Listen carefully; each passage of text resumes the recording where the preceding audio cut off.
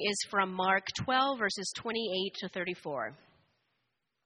And one of the scribes came up and heard them disputing with one another, and seeing that he answered them well, asked him, "Which commandment is the most important of all?" Jesus answered, "The most important is, 'Hear, O Israel, the Lord our God, the Lord is one. And you shall love the Lord your God with all your heart and with all your soul and with all your mind, and with all your strength. The second is this: you shall love your neighbor as yourself. There is no other commandment greater than these." And the scribe said to him, "You're right, teacher. You have truly said that he is one, and there is no other besides him. And to love him with all the heart and with all the understanding and with all the strength, and to love one's neighbor as oneself is much more than all whole burnt offerings and sacrifices." And when Jesus saw that he answered wisely, he said to him, "You are not far from the kingdom of God." And after that, no one dared to ask him any more questions. This is the word of the Lord. Thanks be to God. Good morning, everybody. If we don't know each other, my name is David. I've been a part of City Church for 6 or 7 years now, and now an elder here, and just really blessed to be able to bring us the teaching of God's Word this morning. If you're new with us, you should know we're preaching through the book of Mark, and that's part of our church's practice. Every once in a while, we'll just go through a book of the Bible verse by verse, and that's what we're doing now.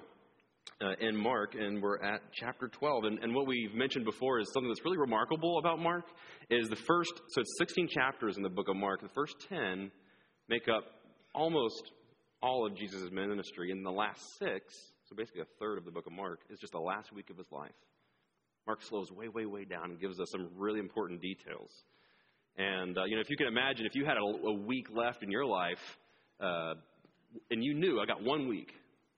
And it's like Mark knew Jesus had 1 week, and he just took close attention to those details. And so we're looking at some of those details this morning. And our passage this is the greatest commandment. Maybe this is a familiar passage for you, and it's all about love. I'll tell you a little bit about some of the love in my life. So on Easter morning, 2009, this was at a different church. I was playing guitar in the band. It was an outdoor service. And in walks a woman in a yellow dress.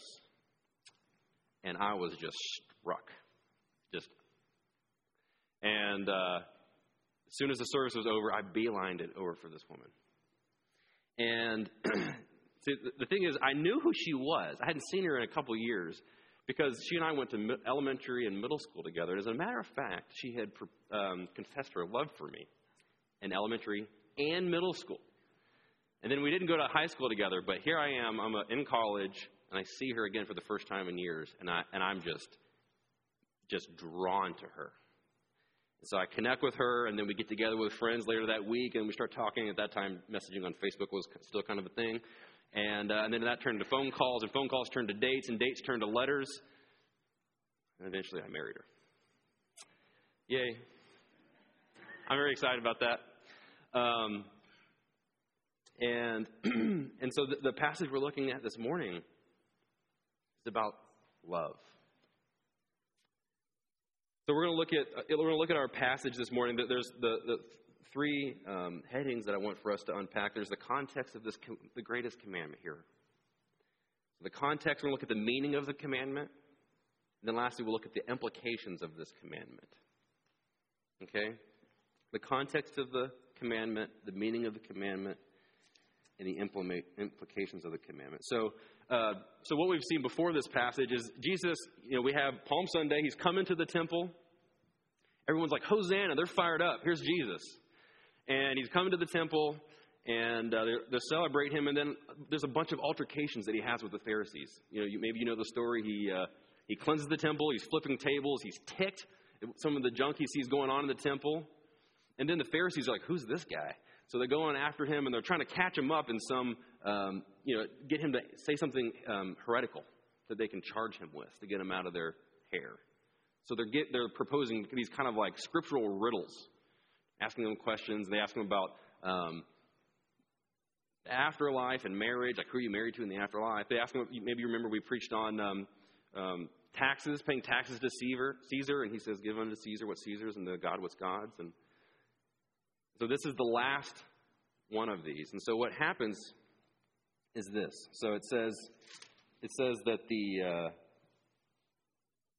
Pharisees they're disputing amongst themselves, and it says the scribe, seeing that he answered well.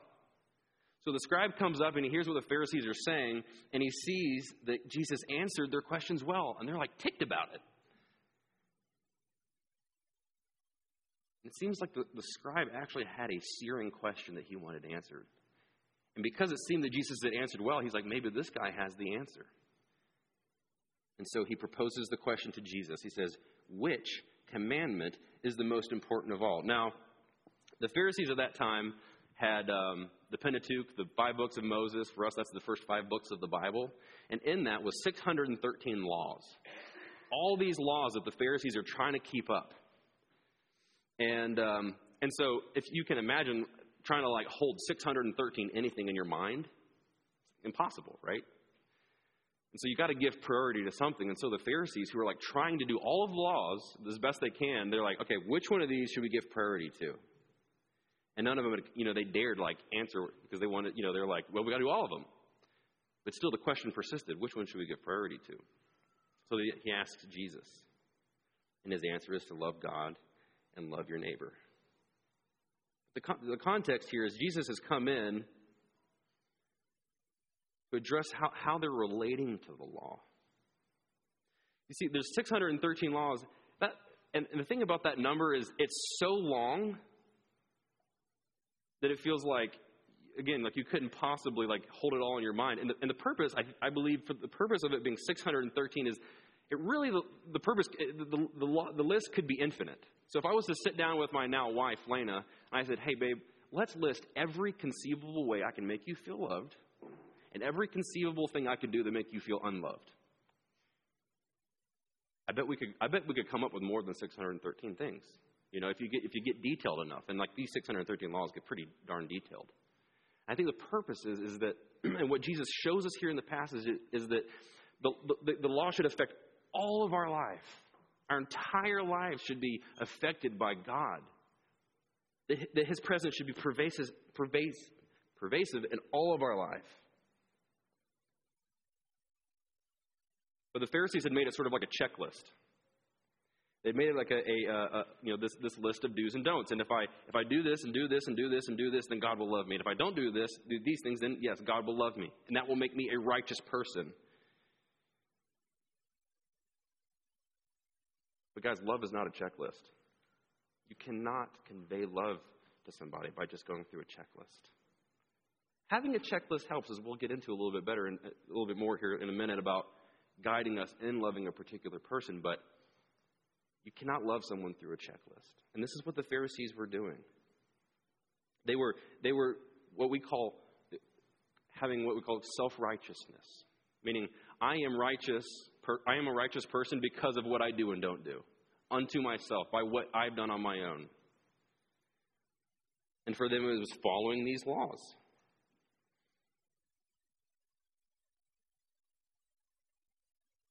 And through that self-righteousness, they had begun to exert control over other people, other Jews, even Gentiles, the superiority that they had over other folks, the way that they treated them as lesser. See, Jesus, the passage he's quoting here is that he says when he gives him his answer, "Hear, O Israel, and then love the Lord your God." He's quoting from the book of Deuteronomy, and in Deuteronomy, the Israelites, they've been in captivity in Egypt, and God's led them out of Egypt, and then they were sojourners, and they're around all kinds of different people who believe all kinds of crazy things, and amongst that, they had been worshiping, idols, and they're about to go into the promised land, the land of milk and honey. And God gives them this passage that Jesus is quoting here from Deuteronomy. Look, you guys have got into all kinds of crazy. And you're about to go into this land that I've prepared for you that's very special. And before you get in, let's get back to the main thing, purpose of the law. Let's get rid of all this crazy doctrine. Repent of that. Here's the main thing. And this is what Jesus is giving us, because what he's going to do here a week later is go to the cross. And with the land of milk and honey, the promised land, it was an allusion to the new heaven and the new earth, which Jesus is going to begin bringing after he was raised from the dead.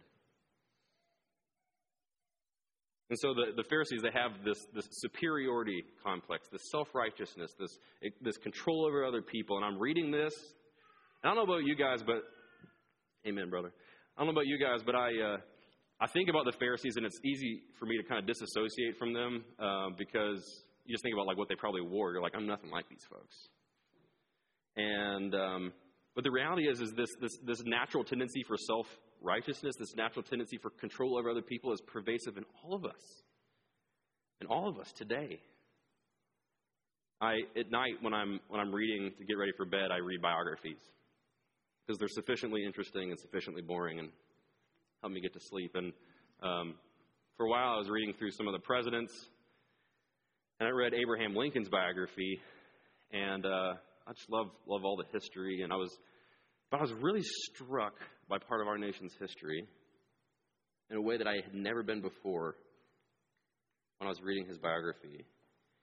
There's like some strong similarities here. We had an authoritative text. The Pharisees had the Bible, an authoritative text.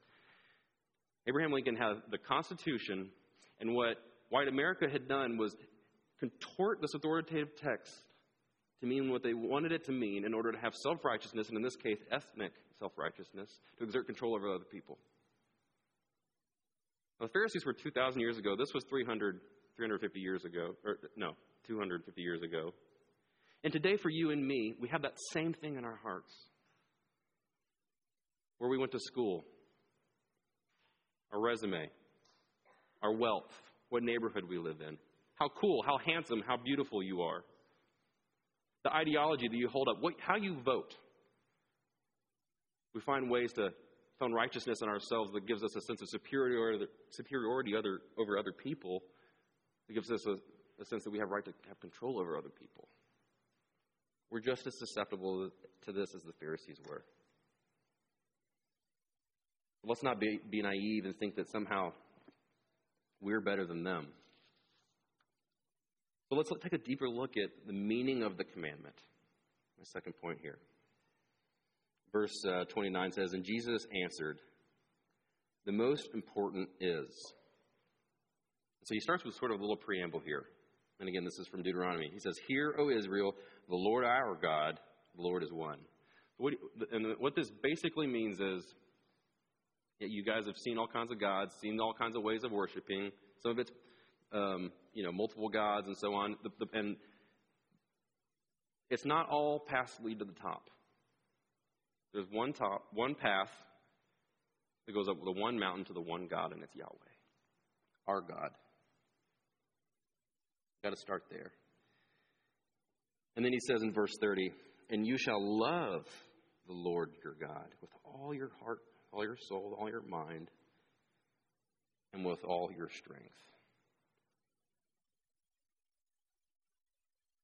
So the three key components here, we see this, Jesus talks about this a couple times, and then the scribe here brings it back up. But it's basically mind, heart, and strength. So the mind is probably what you think it is. It's your intellect, your critical thinking, the scribe calls it in a second as your understanding. And then the heart it's the seat of the emotions. But it's so much more than just the seat of the emotions. It's our affections, our motives, the things that we care the most about. So we have our thinking over here, and we have our heart, affections, motives over here. Maybe you've heard the longest 12 inches in the world is from the head to the heart. And so the point is here is that this is the entire person. This is the whole person, all of you, all of who you are, mind and heart. And the third is strength. Love the Lord your God with all your strength. And so what the strength is that is your mind and your heart and the full force of both of those things. Every one of us bears the image of God. And yet, and I look out across the room here, every one of you is a little bit different. Every one of us has a part of God in us that's unique to just us. And so part of loving God is acknowledging that part of Him that He's put uniquely in us and developing it. Mining your potential. What makes me, me? What did God put in me and just me for the purpose that He put me here for? And mining that out and giving the full thrust of that in your mind, in your heart, your whole person to love God. Loving Him with all of that.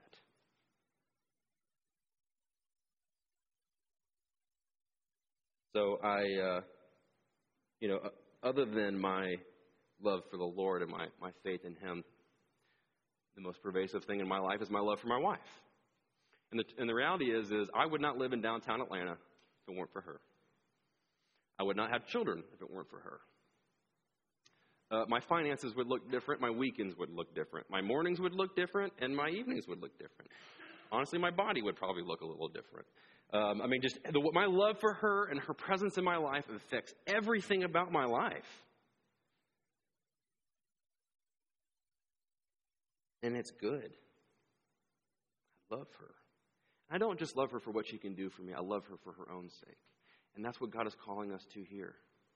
Loving Him for His own sake, for who He is, with all that we are. Our mind and our heart and our full strength, our full capacity. This is the greatest commandment. So Jesus gives the first, and so the scribe asks for it. He's like, what's the greatest commandment? So here it is. Love the Lord your God. He did not ask for the second greatest commandment, and yet Jesus gave it anyway. The second greatest commandment,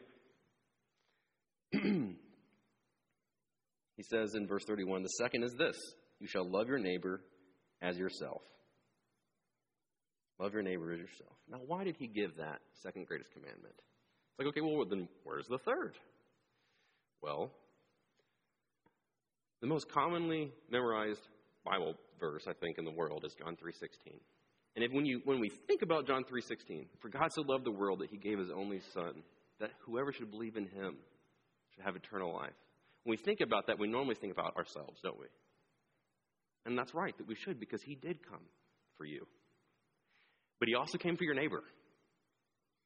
God loved the world. He loved all your neighbors so much that He sent His Son from heaven. Now, if you have kids, this should ring some bells for you. As a matter of fact, if you're a dog person and you have a dog, this should ring some bells for you.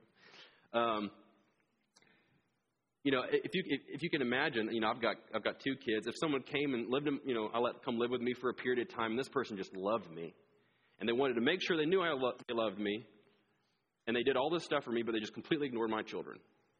That would be awkward. And if you have kids, when someone loves your children really well, they make you feel really loved, right? So you cannot love God and not also love your neighbor. That's what Jesus is trying to point out. You cannot separate the first commandment from the second. If you're going to love God, you got to love your neighbor too. And notice it's love your neighbor as yourself. I think sometimes, our tendency, we tend to relate to our neighbor in one of two ways. We either have a sense of superiority. I'm better than them for some reason or another, or I deserve more than they do for some reason or another. Or we will demean ourselves. This is maybe more common around like monks and so on, but we can do this too, that we diminish our own value as a person and trying to do things for other people. And the reality is we are both deeply loved by God, extremely valuable to Him. And we acknowledge that about ourselves. We acknowledge that about our neighbors. And so we can be honest about what us being loved well looks like, and then love our neighbors just like that. Love your neighbors yourself. Treat others as you would want to be treated.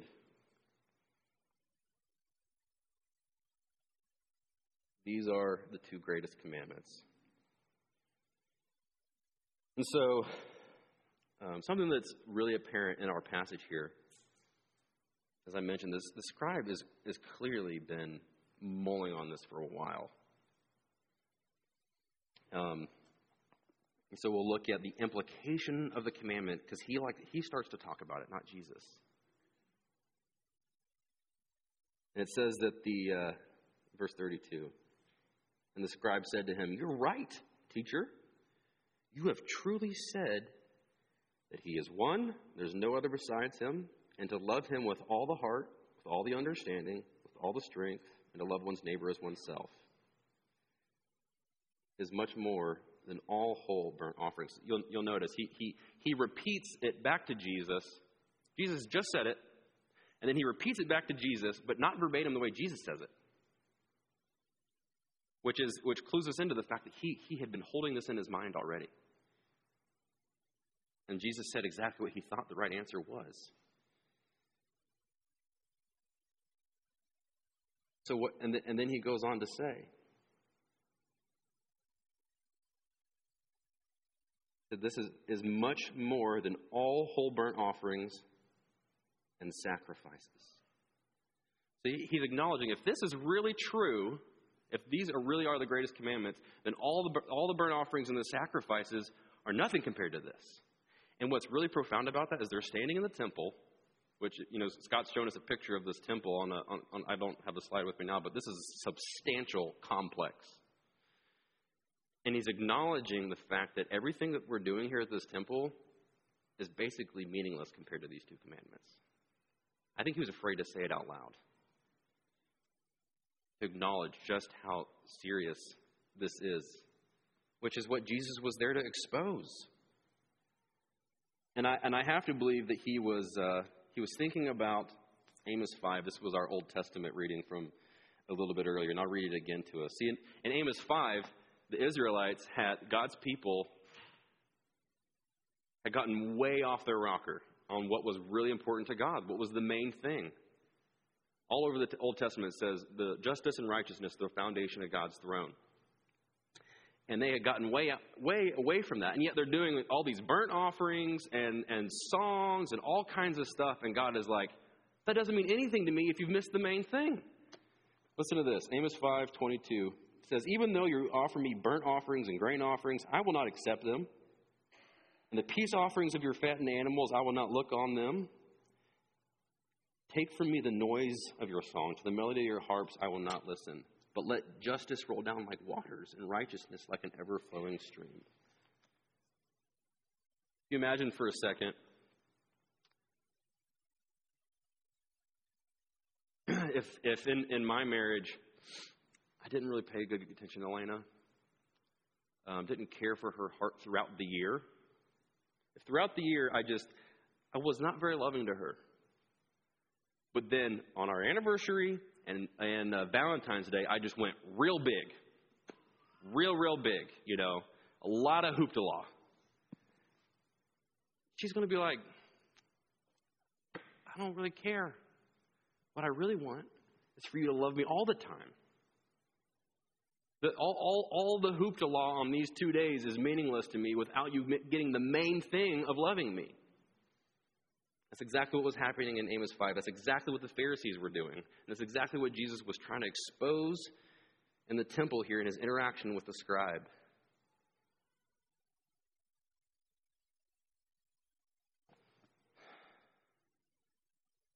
This is so deep, this next part here. And when Jesus, this is verse 34, and when Jesus saw that he answered wisely. So the scribe not just repeated back the two greatest commandments, but the implications of them.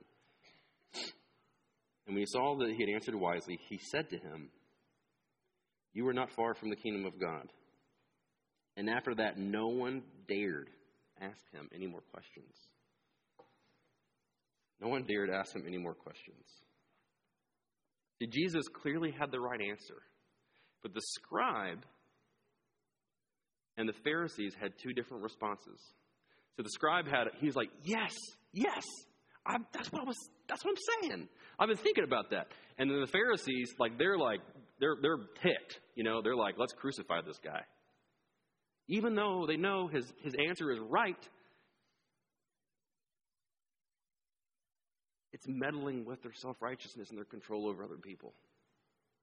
And they were angry. So the two different responses to Jesus giving the right answer. And his answers were so right, they dared not ask him any more questions. Now, Jesus replies to the scribe, "You are not far from the kingdom of God." His reply there is deliberately ambiguous. It has 2, maybe 3 meanings. And here's the first and most obvious meaning. Salvation. Now, if at the end of this service, one of you guys comes up to me and says, "David, that was not far from a great sermon," the logical next thing out of my mouth is going to be like, "Well, what was missing?" What was missing? See, the scribe, he knew the scriptures. He'd been doing his best to keep the law. He even had seen the places where the Pharisees, where the temple, where the religious elite had been getting it wrong. And Jesus' reply is, "You're not far." So the question is, what's he missing? What he was missing was repentance and faith in Jesus. See, when throughout the Gospels we see even the demons, when Jesus interacts with people that are demon-possessed, the demons run up and fall before Jesus, and they acknowledge who he is, and he has to shut them up. Satan believes that Jesus is the Son of God. Satan believes that all of this is true, and yet his faith is not in Jesus. He has not repented. So you can actually know the Scripture, go to church, do all the things that look like Christian, and not actually have a relationship with God, and not actually be saved. Which leads us to the second thing. The second meaning of "you are not far from the kingdom of God" is that Jesus was geographically close to the kingdom of God, because it was Jesus himself who was standing right in front of him. He says, "You are not far from the kingdom of God. I'm right here. I'm right here. You just have to believe on me. Believe on me. Receive me as your Lord and Savior." You see, if I was to do something that deeply hurt Lena, my wife, and I created a rupture in our relationship, and then I went about and doing all the things that I know that make her feel loved, emptying the dishwasher, taking out the trash, initiating a date on Monday nights, and booking a place, and getting childcare, and the list goes on, and like the little things that I do that make her feel loved. But we never address the rupture, the thing that I did that deeply hurt her. None of that's going to really matter. There has to be reconciliation. And the same is true for you and me, guys. We can do all the things that the Bible says is good and is important, but if we haven't been reconciled with God first, then there can't be communion. We can't express and receive love until we've had reconciliation, and that's what Jesus was offering the scribe. He's saying, "You've got it. You've got it. And I'm right here. You've got to have faith on me. Repent of your self-righteousness and exerting your control over the people, and have your righteousness in me." Because here's the thing about the greatest commandment. None of us are capable of loving God with our whole selves. None of us are capable of loving him with our whole mind and our whole heart and our whole strength. It's actually a completely impossible commandment to follow. And futile to try. And yet Jesus Christ, he did follow it all. He did do it just right. For you and me. So God so loved the world that he sent his son. And he did all the things that you and I can't do, all the things that would have kept things right with God, and then he died on a cross. And he was buried. I recently saw the film The Killers of the Flower Moon. I read the book before, and it's about the Osage and Native Americans, and there's a scene where they're burying them, and they're burying them with all their gems and gold and personal items for them to take into eternity. And this is not unique to this, the Osage Native Americans. This is something that kings and royalty have done for thousands of years. They're buried with swords and horses and all these things for them to take off with them into eternity. And yet, the one true king, the King of Kings, he was buried with your and my sin, our filth. The things that we've done to rupture our relationship with God. Because he was the only person that could triumph over death and leave our sin in the ground And so he sits before the scribe and says, you're so close. The greatest commandment is about love. And 1 John 14:19 says, we love because he first loved us. We love because he first loved us. And so if you're here this morning, maybe you've been in church all your life. Maybe you've been trying to follow the 10 Commandments, and maybe you love your neighbor really well. But perhaps you haven't believed on Jesus, haven't repented of your sin and your self-righteousness. I just want to say to you, this morning is a great morning to do that. To have faith in Jesus, because he so loved you that he came here for you. And then the law, all the laws, the loving the Lord your God and loving your neighbor. See, the checklist that I have with Lena, I'm never going to perfectly keep it up, right? The checklist that God has given us, we can't perfectly keep it up. But when we have a love relationship where there's been reconciliation, then the law can guide us in how to love well. But there's grace and forgiveness and the salvation that Jesus is offering us. I just want to invite you to that this morning. If you haven't already received Jesus, put your faith on him. Maybe you've never heard anything from the Bible before. Maybe you've read the Bible 100 times over. And the Christian life is just a constant act of repentance, y'all. Because we still try to do this sometimes, don't we? We still try to find self-righteousness. We still try to exert superiority and control over other people. And let's repent of that. Because forgiveness is offered us in Jesus. Let's pray together. Lord, we're just so grateful. Yes, that you've given us your law. You've given us guidance. But the weight of the law doesn't have to crush us. But you were crushed for us. So you could offer us forgiveness. You could offer us your purity, reconciliation, and love. May we receive your love this morning. Maybe for some of us for the first time, and for those of us who already know you in a fresh way, that we would love you better and love our neighbors better. We ask all of this in your name. Amen. Amen. Now we continue in worship by